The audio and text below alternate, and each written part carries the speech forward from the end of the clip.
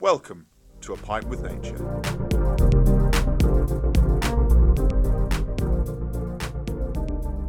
It's the circle of life, and it moves us all through despair and hope. I don't remember that line, do you? No. Through faith and love. I don't remember any of Hope and this. despair. That's life and death. Oh.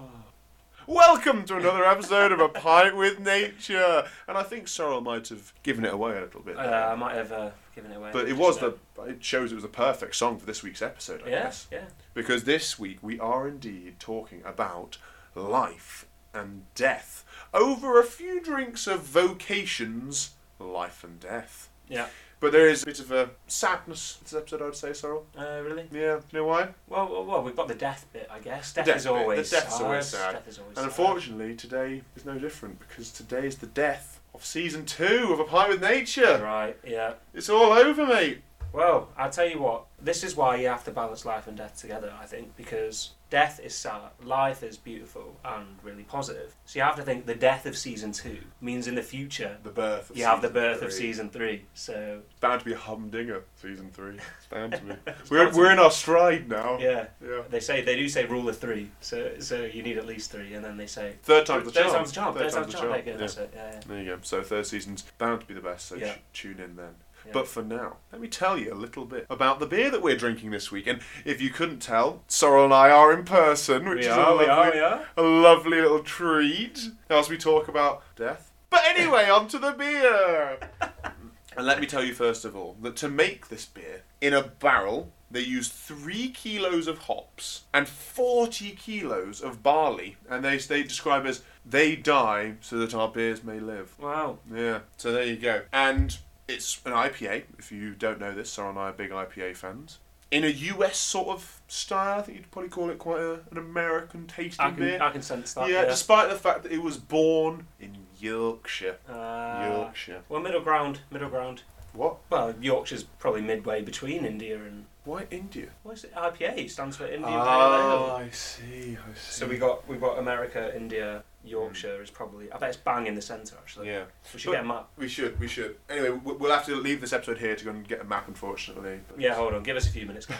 No, but it's very tropically, quite citrusy, a bit malty, smooth. Yeah. It's very nice, but let me tell you a little bit about the inception of vocation. The birth of vocation, I might say. Well, before making the company, the man John Hickling was working in IT for a bank, so not necessarily the most exciting of jobs. And he decided, you know what? I want to work on something other than spreadsheets. I'm gonna make a beer company. So he did. He made a beer company in his garage, basically, using plastic buckets and parts from his local hardware store, and he made a business. And then he co-founded his first brewery in 2008 and sold it. Got rid of it. Oh. Yeah, he finally got his dream of his own brewery and he sold it. And once he had sold it, he suddenly realised that, that working as a brewer, that wasn't just my job, it was my vocation, was his description of his situation. And as a result, he started from scratch, he rebuilt, accumulated the knowledge he'd gained at his first brewery, and he, in 2015, created the Vocation Brewery. Only 2015. That's quite one of our recent. most recent ones. Yes, I very, think. very Yeah, recent. yeah.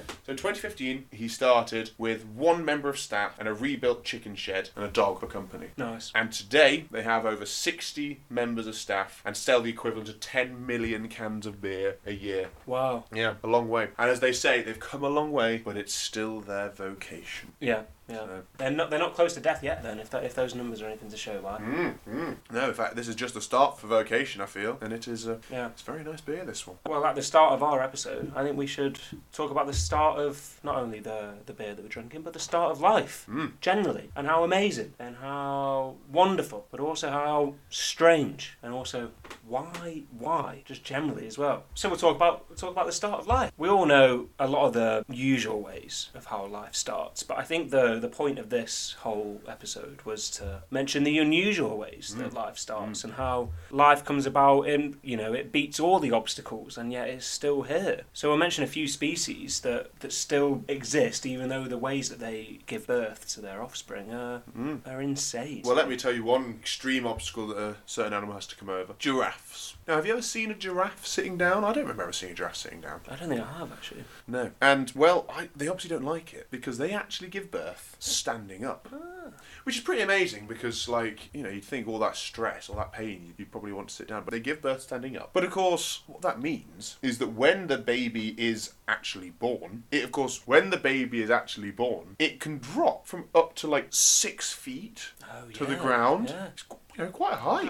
Well, when we jump 6 feet, that's a long distance. You break your leg. It's a brick wall. You have to bend your knees, don't you? Yeah, but no, this baby giraffe would fall from 6 feet, and the reason that this is in place is so that the baby giraffe, which weighs between about 100 and 150 pounds, can break the umbilical cord that's attached to its mother. Oh, clever. It is quite clever. Clever. It is quite clever. Now, baby giraffes are actually born about 6 feet tall as well. So okay. the height. Well, you know, but it's not like they're going to fall directly onto their feet. Yeah, true. They could fall on their neck. Yeah, well, exactly. Yeah. But another really interesting fact about giraffes is that the whole process starts, obviously, at the copulation. And for giraffes, a male knows when a female is fertile or not, is that he would drink the female's urine, and from tasting the urine he can tell if the female is ready for having babies or not. Yeah, that's actually, you know, it's a bit gross, but once you start thinking about it, it makes a lot of sense because I'm not going to start doing it. But I mean, we have pregnancy tests, and we on a pregnancy test, yeah, and that's that's true. how you test if you're pregnant or not. So we've just not, as males, adapted to tasting the compound that tells whether you're pregnant or not. So really, you know, we should maybe take a step backwards, forget about pregnancy tests, and do as nature does. Yeah, that's a classic example of humans not evolving and causing the world to evolve around us. Give us enough time, we could probably taste what's in we. But we decided to go, oh no, we can invent We went stuff our too. own way. Yeah, just silly really, because we've lost that whole... So silly. Yeah. But that is a big obstacle to overcome, I think. You know, dropping from 6 foot. Yeah, that's the first thing that ever happens in your life as Yeah. well. Yeah. You know, throw them into the deep end. Yeah. Drop them from 6 foot. That is a literal example of throwing them in at the deep end. That's good. Well, I can talk about something that isn't necessarily thrown in at the deep end, but an animal that lives in the deep end. Oh, that... Do you like that? That is very good. Very good. I'm hoping this is some sort of fish-related fact now. So it's an animal that lives in its own urine. No. That'd be too far. This is a type of fish. Actually, a shark. Oh, shark. To be more specific. And you've probably heard of it. Wait, let me see. Well, who can name more sharks? Okay. Let's see if I have heard of it. Yeah, go on. Right, well, we'll go for great white. Basking. Ooh, whale shark. Tiger. Hammerhead. Oh! Oh, was that it? You made it. Okay. Yeah. Well, we're still carry on. rolling. Yeah. Let's see if we can keep going. I got put off by celebrations. Nurse. White tip reef. Straight back at me. I've got another as well. Do you actually? Yeah. How well do you know sharks? Apparently better than you. Yeah. No. I was going to say the cookie cutter shark, which is a really cool little small shark. All right. There's plenty more out there as well, but I'm just happy for the win. Well done. Thank you. But sorry, tell us about the hammerhead then. So the hammerhead, the hammerhead shark obviously lives in the oceans. Mate with nailhead sharks. Oh, nice. Yeah. My example comes from, not necessarily from the actual ocean itself, but there have been occurrences of this in nature. Not necessarily documented though. The prime example is in 1999. Oh, that's the year we were born. Oh yeah. Well, this is a birth story for the year we were there born. you go. Maybe this was you. It was meant to be though, at least. Yeah. In 1999, a captive hammerhead shark in a Nebraska zoo gave birth to another hammerhead. But you'd hope so. Well, yeah, that'd be weird. Gave birth to a human.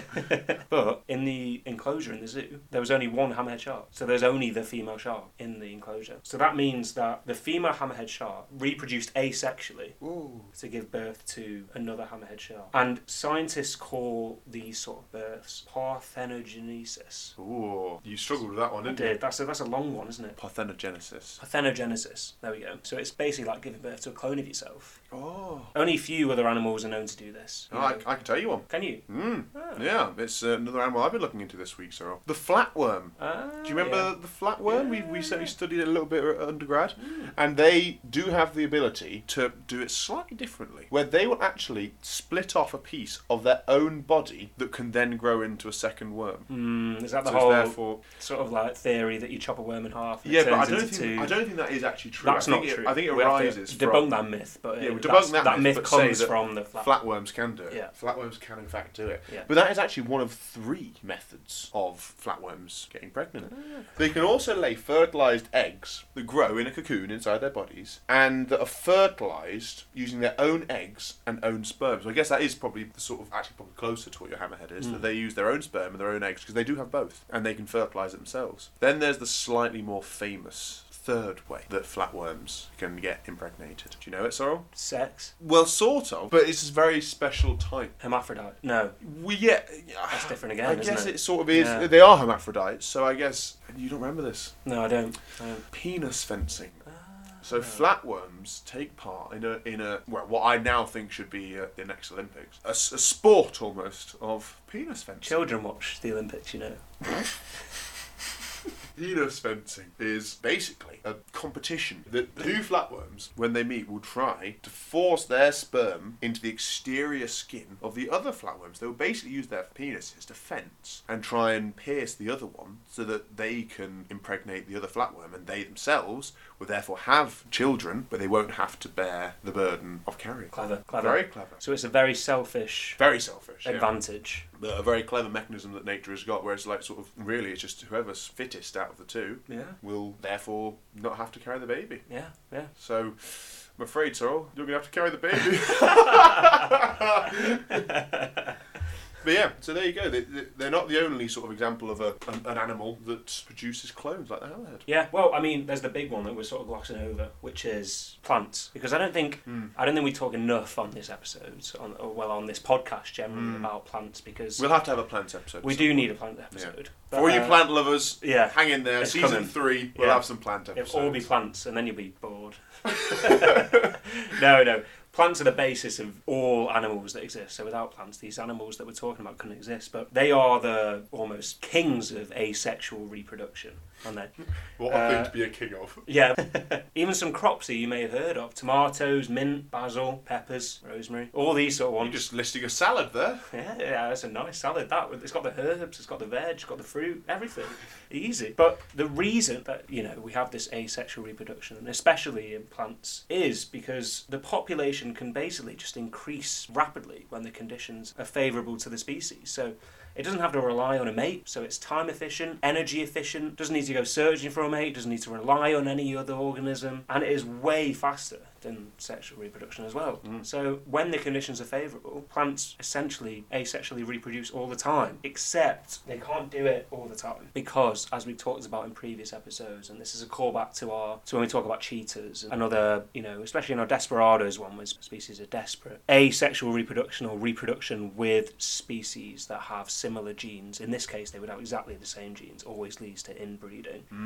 So that is one of the main advantages as to why sexual reproduction happens as opposed to asexual. But plants are the kings of asexual reproduction, and we've got to give them a shout out in this section about talking sex. Nice. It's easy when you don't even have to try, isn't it? It just flows. But yeah, there's always been examples with asexual reproduction. The plants are reaching maturity faster, and they're even sturdier as well, so they can survive harsher conditions when they're produced asexually as well. So that's plants covered now, right? We can go back to the interesting animals. Let's go back to the interesting animals. That's the plant bit done. No, I'm joking. I do think plants are amazing. I'm sure we'll have some episodes on them in the future. We definitely will. Very interesting, so very interesting facts there. But I will take us back to animals here, and I'll tell you about kitchlids. Kitchlid fish.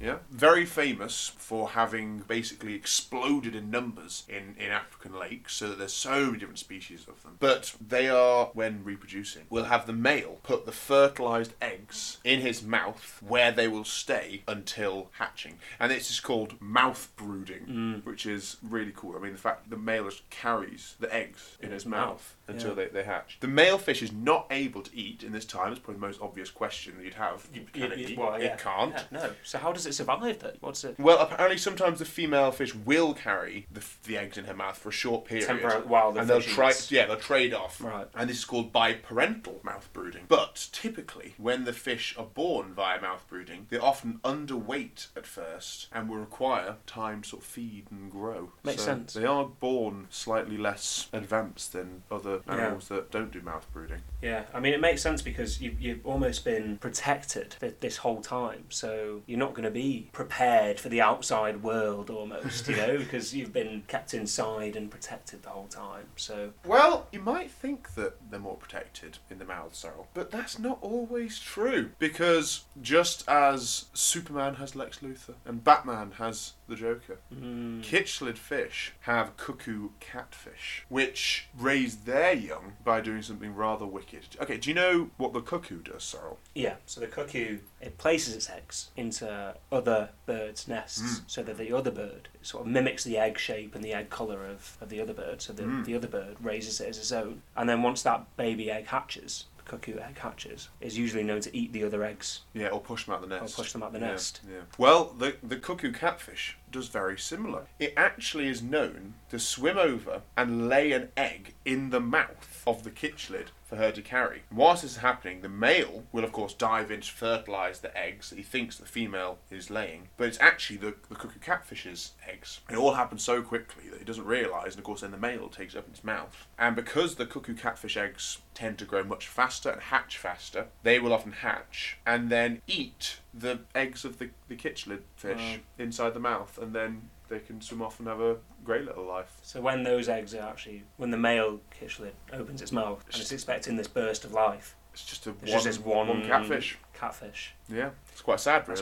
It's quite sad. But it's another interesting way of being born. That's how life and death are intertwined. It's the circle of life. It is the circle of life.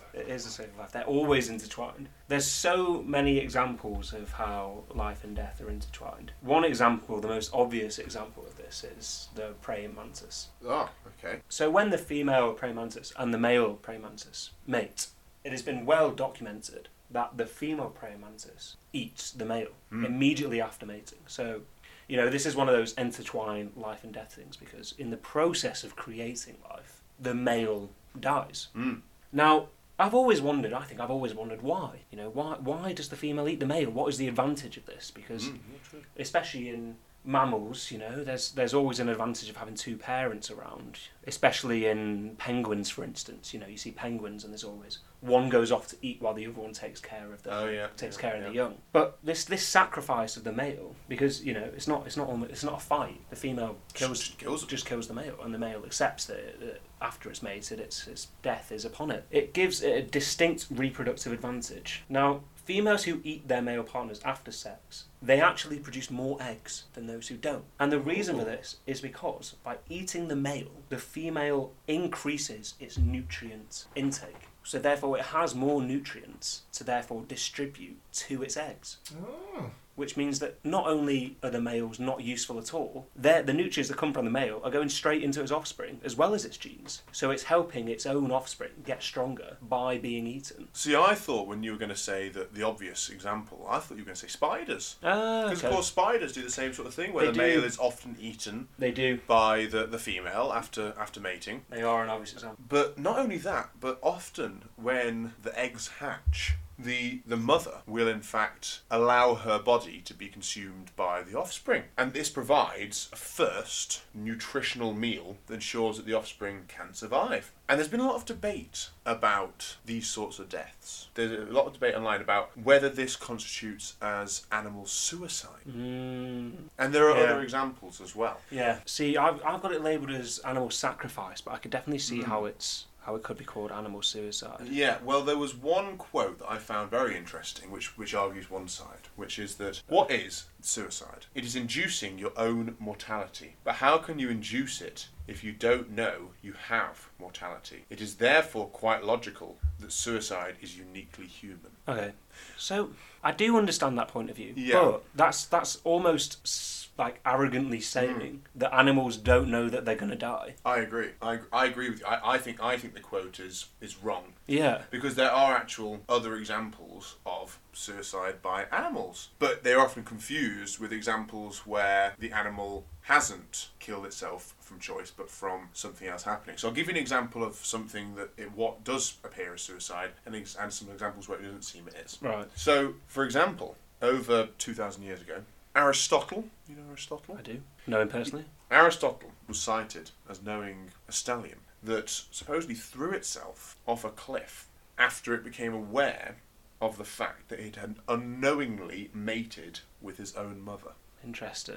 There's one example. Right. But there are more. There was a 2nd century AD Greek scholar called Claudius Aelian. Don't believe him. He's from another planet.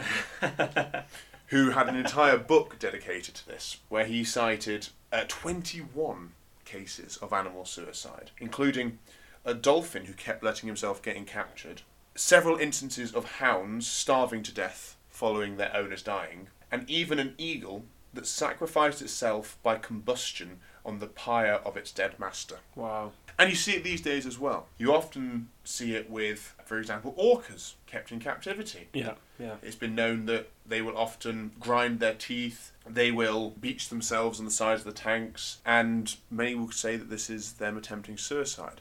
Others would say it is just unusual behaviours caused by the stress caused by being in captivity. Same with the other situation.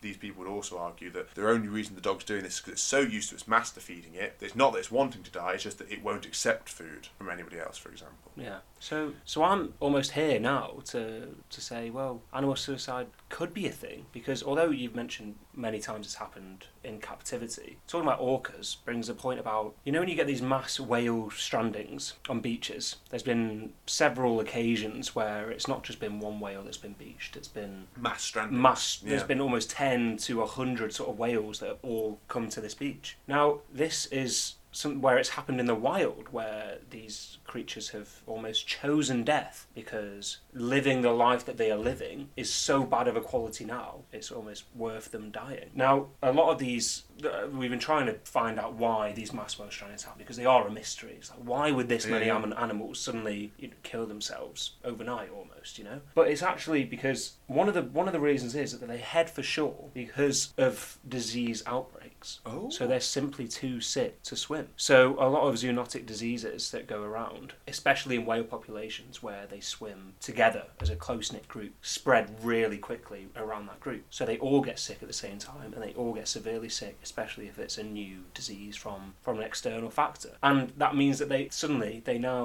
just can't survive, and they know that they can't survive, so they think the best thing to do is to swim and beach themselves on... No, not necessarily beach, but they might even just seek out shallower water. Seek out shallow water to recuperate, but then currents also bring them in as well. So it's a mixture of sort of trying to sacrifice themselves, but also a mixture of the environment that they then find themselves in because of that as well. Well, I did promise you some examples where it's probably not classed as suicide per se, but is caused by something else, but has been confused in the past. And so one of these is with mice, and again, disease. You might have heard of the parasite Toxoplasma gondii. Do you remember this one?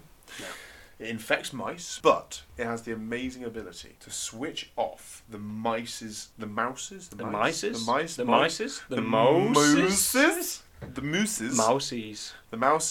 fear of cats. It switches it off, and the reason why is because this parasite is able to reproduce within the guts of cats. Can't in the mice. So it switches off the mouse's fear for the cat, so that then it will get eaten by the cat and be able to reproduce in the stomach. Wow. Which I think is pretty amazing. Yeah. And there's another very, very famous example. You undoubtedly, if you've watched any David Attenborough program in the past, you would have seen it. And that's the cordyceps fungus and ants, which is a parasitic fungus that will have spores sort of invade the body and the brain of the ants and cause them to go into a sort of frenzy where they will climb up to a very specific point at a branch, and they'll use their mandibles to sort of grapple onto that specific point in the branch, and they'll stay there whilst the fungus slowly grows out of their heads and then bursts open to release the spores for more fungus to form. So there's two examples for you of animals that have actually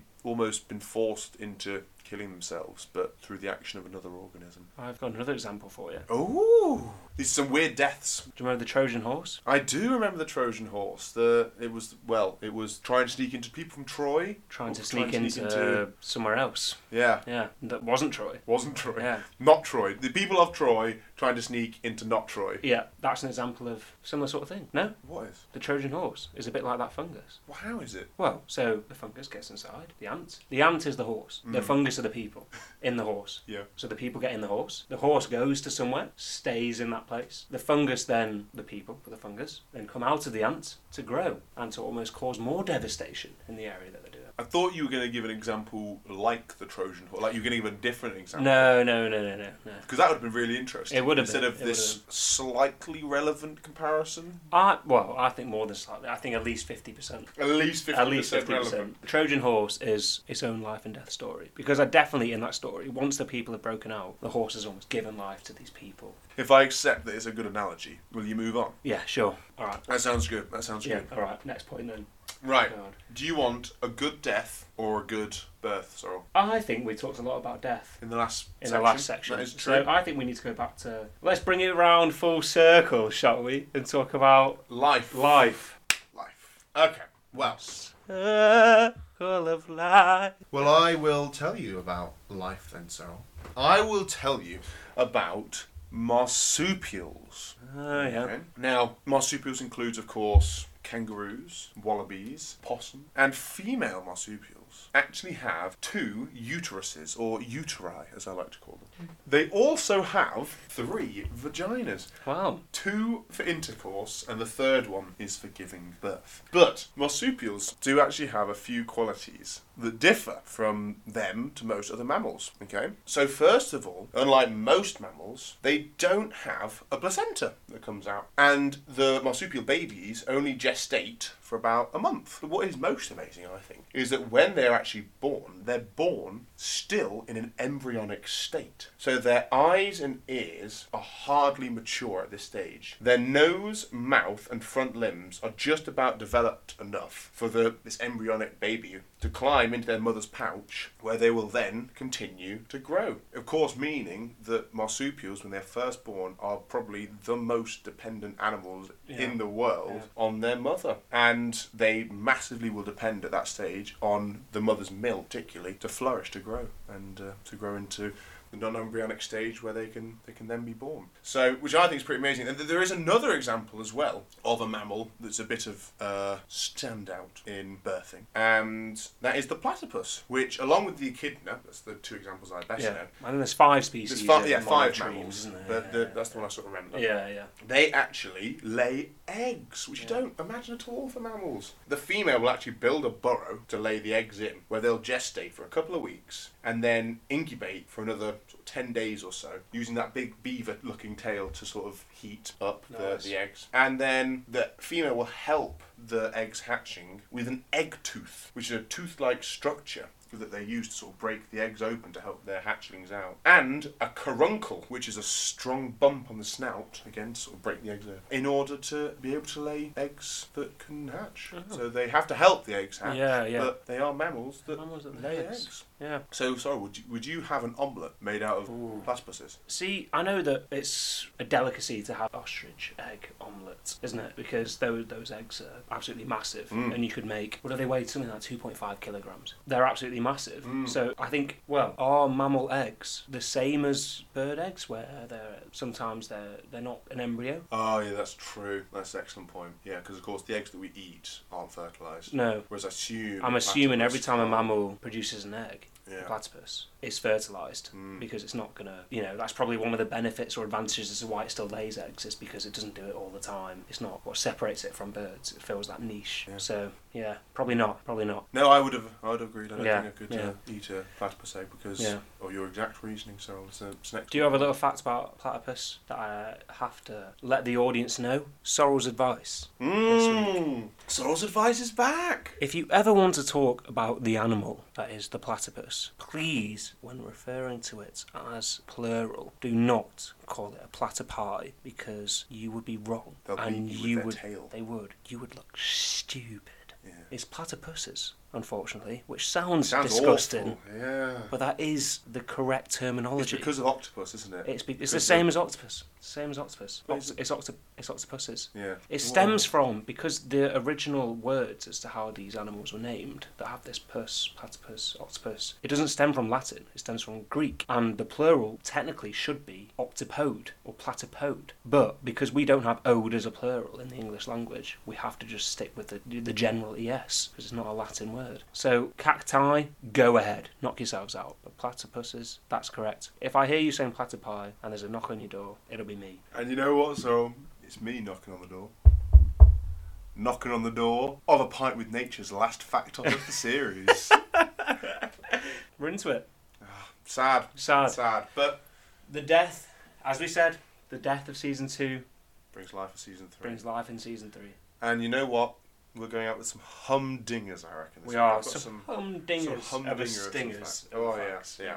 So I guess the first point of call, I think I can already probably guess who won last week's fact off, but am I right? You are? Tenniel? He did. Well done. Well done, Ten. Well done. It's never just because of the guest, though. They always do come prepared with some really great facts as well. Or maybe people just don't like us. Yeah, or maybe we should get more guests on, you think? Yeah. People are fed up with us. I think they might. Eventually, A Pint with Nature's going to be replaced with Just the completely guests. different guests. Yeah. Just guests. Yeah, I did really like that space trees fact, that there'd be different colours. Yeah. For it. That was really good. Yeah. Really good. And Mercury. Oh, The day double goes in sunrise. Double sunrise, yeah. There you go. Yeah. There you go. Well done, Ten. Yeah. But we've got the difficult decision, therefore, Sorrel, of who goes first this week. Well, since I'm going to count it as a 50% win because I share 50% of the DNA with the previous winner, so I'll go first with a half win. Oh, wow. All right, then. Yeah. Fine, I see how it is. I'm coming in with an aggressive approach this week to see if it makes a difference into my voters' minds, I guess. Okay. Yeah, so. Be aggressive then, Sorrel. All right. Here we go. Here's my first fact. Yeah.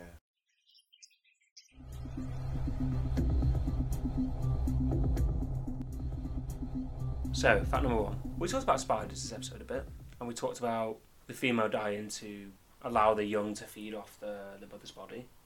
But there's another time in some spider species, in the males anyway, about when they die. And some males of some species, what they do is after inserting their sperm transfer organs, which are called pedipalps, they insert them into the female. After they've done this, what they do is they then hang on in the female reproductive system and die, so that they are now stuck in the female's genital opening. Just hanging? And they just hang there, Oh. stuck in the female genital opening. But what that allows is no other male to mate with the female. Oh. So the hole is now closed. Oh, But imagine if instead humans did of there that. being just like something stopping, it's another dead male Oh, that's imagine stopping if them. humans did that. So it's the Oh, male that'd be horrible. dead spider hanging from the female genital opening. So no other spider can That's mate. horrible. Aggressive. Aggressive. Aggressive. That is aggressive. Right, so I'll go aggressive then. Go on then. Aggressive So it is. approach this week. Aggressive. We're going to finish off with a bang, just like that male spider Well, did. Yeah. Well, let me tell you. The Lotta mola, or the ocean sunfish as you might know it, Yes. is in fact the world's heaviest bony fish. It can weigh between 247 and 1,000 kilograms. So it can weigh up to a ton of fish That's huge, isn't that it? weighs a ton. Yeah. I mean, that's pretty impressive. I think you mentioned the sunfish before. Probably have, because they are very interesting. Yeah. But they are also capable of producing more eggs than any known vertebrate. They can produce around 300 million eggs at once. What? 300 million during not at once, during the spawning season, I should say. 300 million during the spawning During one season, though? One season. That's insane. 300 million. Yeah. And you might think, how do you even count how many eggs? Well, scientists were able to weigh a specific number of eggs, then repeat to get an accurate average, and then weigh all the eggs to get a total estimate, basically. So they weighed all the eggs. Yes, but having weighed smaller amounts to be able to then sort of get an idea of how much They were in the right eggs, area. Yeah, Right. yeah, how much the eggs weighed. Okay. That's insane. So you might think 300 million is pretty impressive. How many do you think survive? Oh, yeah. So I know with fish, the reason they spawn so many eggs is because barely any survive. So I'm going to say out of those 300 million during the season, 10 survive. Two. Two. On average, out of Wow. 300 million eggs, due to climate change, fishing, other predators, on average, out of 300 million, 2 survive. 2 survive. That's insane. It is insane, isn't it? There you go. The vertebrate that produce the most number of eggs can only really have 2 that survive. Off with a bang. Yeah. Right, my fact number 2. So I'm going to try and link life and death together in this one. I want to talk about naked mole rats, which are these pretty ugly looking creatures, but also yet weirdly kind of cute, but also no, they're pretty ugly. They are incredibly social mammals that live in big colonies, but just like bees, just like wasps, there's only one reproductive female, which again is called the queen. Now, she isn't a part of the family line. There's no heritage. It's not like a royalty system like humans have. If another female wants to become the queen, she can. But to do this, she has to literally go and kill the queen that was there before her. So that's the death part. So to be able to be the one that gives life, you have to be the one that causes death. Life. You have to take life to give life. Which is, there's some quotes that you could come out with. This episode is very quotable. It is very quotable. But once she becomes queen, they can have about 10 to 15 babies at a time. But the naked Morats are the only mammals whose bones grow after they reach adulthood. So they continue to grow. So every time the queen gets pregnant, the disc space in between their vertebrate bones becomes bigger, and then bigger, and then bigger.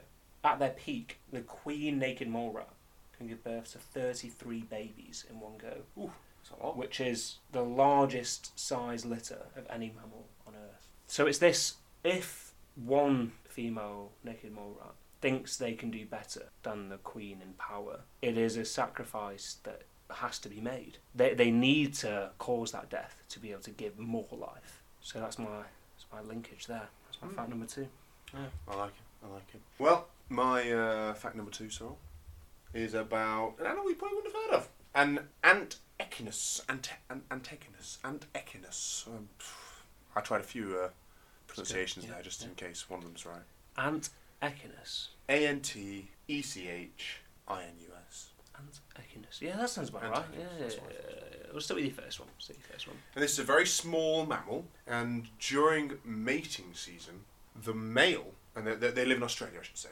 During mating season, the male will go on a mad mating spree lasting as long as 14 hours that will lead to a fatal immune system breakdown and eventually death.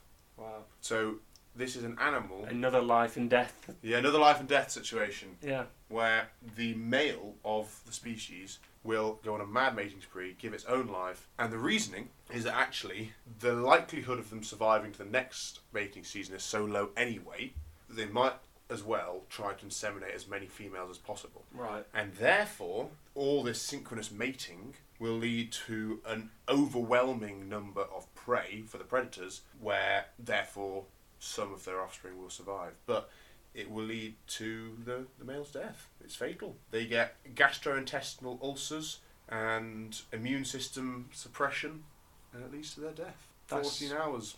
That is commitment. I think that's what I'd call it. Determination, commitment. And they're still around, so it's obviously working. Does the job. Yeah. Does the job fine. Does the job. But yeah, life and death are all. There you go, life and death. It's in the beer. It's in the beer. Fact number 3. Okay, so my fact number 3 is more close to home. I mean, we've had, you did a mammal species then. I did a mammal the fact before that. You did. Now, I'm actually going to do a fact about humans themselves. Humans. A fact about our birthing story and our evolutionary birth story, almost. So, we decided in our evolutionary pathway that it was a great idea to, instead of be on 4 limbs, Be on 2. we should be on 2. We should bipedal. We should become bipedal. And, I would have said it's worked pretty well for us. But there's always disadvantages that come with advantages. Okay, so maybe we've had some advantages that have... Yeah, life and death. Maybe there's some advantages that have outweighed our disadvantages. But one of the... You could label it as a disadvantage to begin with. Well, I'll turn it into an advantage as I go through this now. But women's hips became narrower because they had to now suddenly become on 2 feet. So it meant that, all the stuff with gravity and the whole way that the body organised itself meant that the hips became narrower. That meant that the baby, so if a woman is pregnant, the baby has to leave the woman earlier because otherwise it can't fit through. It'd be too big. Yeah. Which means that the baby is now premature. So it cannot survive. So as you said, talked about giraffes right at the beginning. Yeah. When it falls 6 feet, within 20 minutes it can walk. You know, it's that sort of thing. How long it takes a human baby to walk? It's because it was born premature. Because it is born premature. We always think of premature 2 weeks. No, a baby is always born premature. So that's a disadvantage, right? But this has turned into an advantage, and why we succeed as a society is because that we have been forced to become a more sociable species. Because we now have to care for young for much longer than we ever had to. A baby giraffe after a year could probably go off into the wild by itself and survive. A human baby has to wait till, what are we now? 22? And we still probably can't survive on our own. We're still struggling, aren't we? There's a world out there? Yeah, it's crazy. Oh. Outside our own window. But it means that communities and this social attitude has been built around caring for the young, so that one human can care for the young, another one can go out and hunt or gather for fruit. So it's built these communities, and it's built these villages, which has built these towns, which has built these cities, which has advanced technologies. So it depends how far you want to go, but essentially, because we stepped on 2 feet, it's meant we are now more sociable because we have to give birth prematurely. Thought I'd bring it back around. Finale season, finale episode. Bit of a human fact. Bit of a human we don't have fact many in human there. facts. We don't, do we? That's very interesting. Okay. Your turn. Well, Finish it's us off. Take us home. not quite as mind-blowing, but just rather weird, my last fact. The Suriname toad is basically capable of giving birth out of holes off the mum's back. So they give birth out of the back. Oh. Out of their backs. Wow. And this occurs because first the female toad will sort of lay the eggs, and then the male toad will fertilise them and place the eggs onto the mother's back. Then over time, the female's skin will grow over the eggs to protect the eggs. So they'll have a new layer of skin form over the eggs so that it's just part of the toad. But then when the eggs hatch, they will burst through tiny holes in the skin of the mum and come out of the mum's back. That's very fascinating, but also really gross at the same time. Really gross, isn't it? It's really gross, really weird. Yeah. But, you know, I had a nice weird fact. Yeah.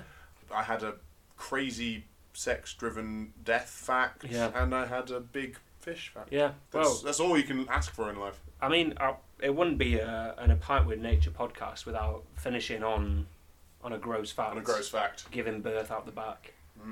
Because we always do this, like, I'm not sure whether it's a selfish aspect of us or whether it's just to make it so like, walk a mile in their shoes sort of thing. But you always try and think of it from like, imagine if that was us. Oh, yeah. You know? And that's why it's probably, you know, that's why we're like, baby burst. It'd be like that scene from Alien. Yeah. Oh. Yeah. Oh, no. Just a baby popping out your back. Oh. Yeah. Oh, horrible. Yeah. So that's the note we'd like to leave you on, listeners. As we finish season 2, just picture that in your heads. Yeah. But no, we made it again. We made it again. Cheers, cheers, mate. I can't believe it. Another one done. It feels like, I mean, we started back in January, guys, so thank you for sticking with us for these 6-7 months now. It's been a roller coaster, hasn't it, really?